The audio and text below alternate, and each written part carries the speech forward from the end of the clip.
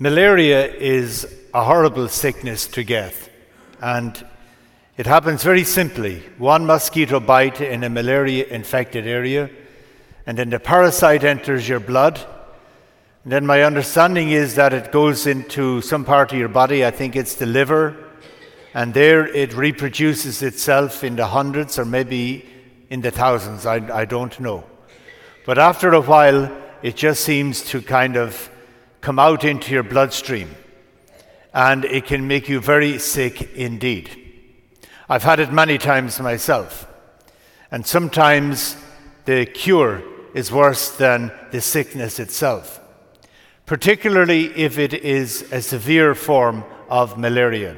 If you have a lot of it in your body, the doctor will put you on quinine, and that is one horrible medication to take.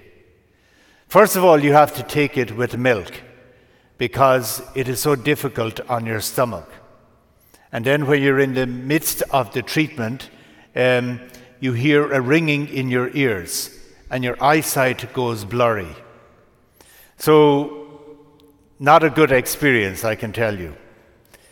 But it reminds me a little bit, and I think it's a good symbol for this man in the gospel of today who is deaf and mute. Because when you have malaria, you're taken out of life. Your 2-3 weeks of your life are taken up. Most of the time you just want to stay in bed because you're so weak. But this man, obviously, in today's gospel, it was something that afflicted him his entire life. He couldn't hear what was going on, and he couldn't participate because he couldn't speak. But his case was compounded by the belief at that time. And the belief at that time, and when Christ lived and walked this earth, the belief among the people was that if you were healthy and strong and rich, then God had blessed you. If you were poor and sick and infirm, then God had either abandoned you or punished you in some way. And that is why it was so important for Jesus to go out to the sick people, the abandoned, the poor, the leper. Because above all things, he wanted to communicate to them, most importantly, that God hadn't abandoned them and that God was with them. And their affliction wasn't a punishment or a curse given to them by God. Jesus knew himself intimately. He knew us intimately as well. And he knew that when something bad happens to us, spiritually, there's something in us, if we are wounded in some way, something, then what happens with our mind and what we do as human beings is we identify with that wound in our lives. And then we enthrone that wound and that hurt as a secret and irreversible truth about ourselves or about another person as well. And then we begin to tell our life story in the terms of the wounds that we have received. And Jesus knows that about us, and he knows that when bad things happen to us, that's the whole dynamic that begins to happen into our lives. But as I said, Jesus is a God who doesn't let go, and is a God who constantly reaches out to people, especially those who are wounded in any way.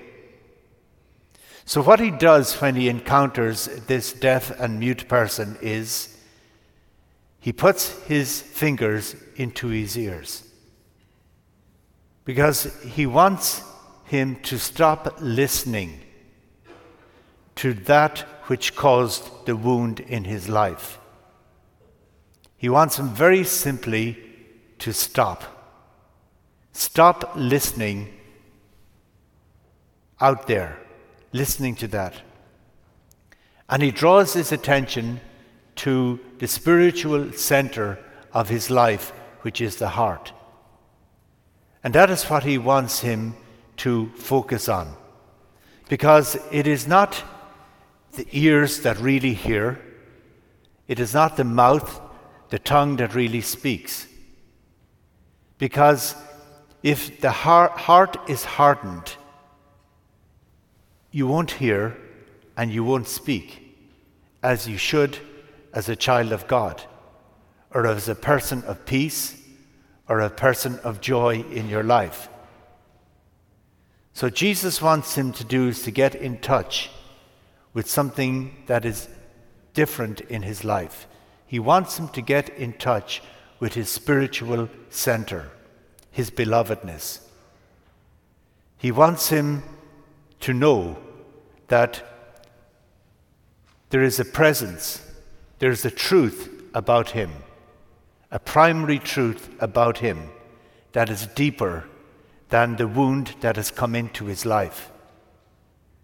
And that is why he touches him with spittle, because that symbolizes and represents the deepest aspect of Jesus Christ, his inner essence, his inner being, his belovedness.